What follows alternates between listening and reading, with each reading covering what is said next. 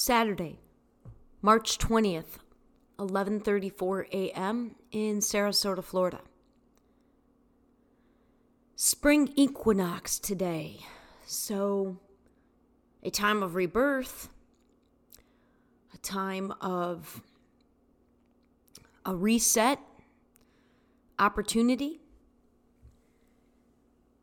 and interestingly, in our little household right now, it also happens to be a time of death as well.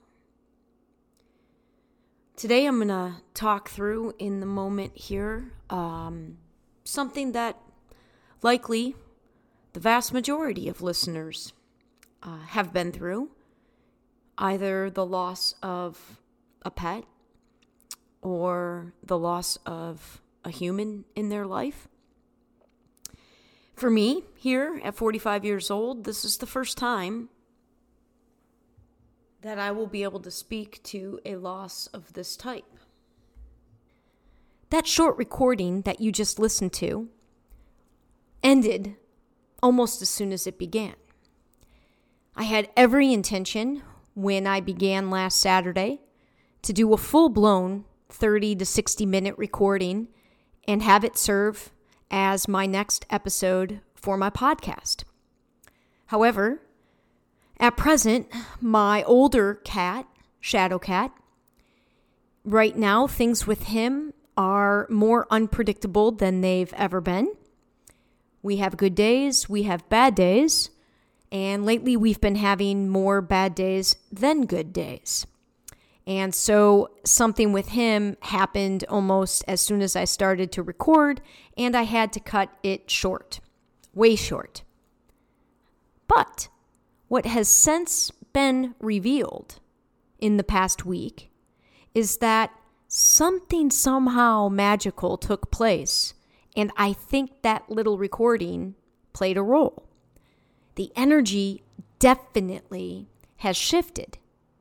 Partly because of the equinox, partly because of a little shift we've had in his health in the past 4 or 5 days, partly because my intentions have been so deep and practiced and focused to shift the energy in my little world and most notably in my world of work. So I'm going to leave that recording as is, but I'm going to add for this audio version, I'm going to add the written part that accompanies the video version that I always put up on my YouTube channel.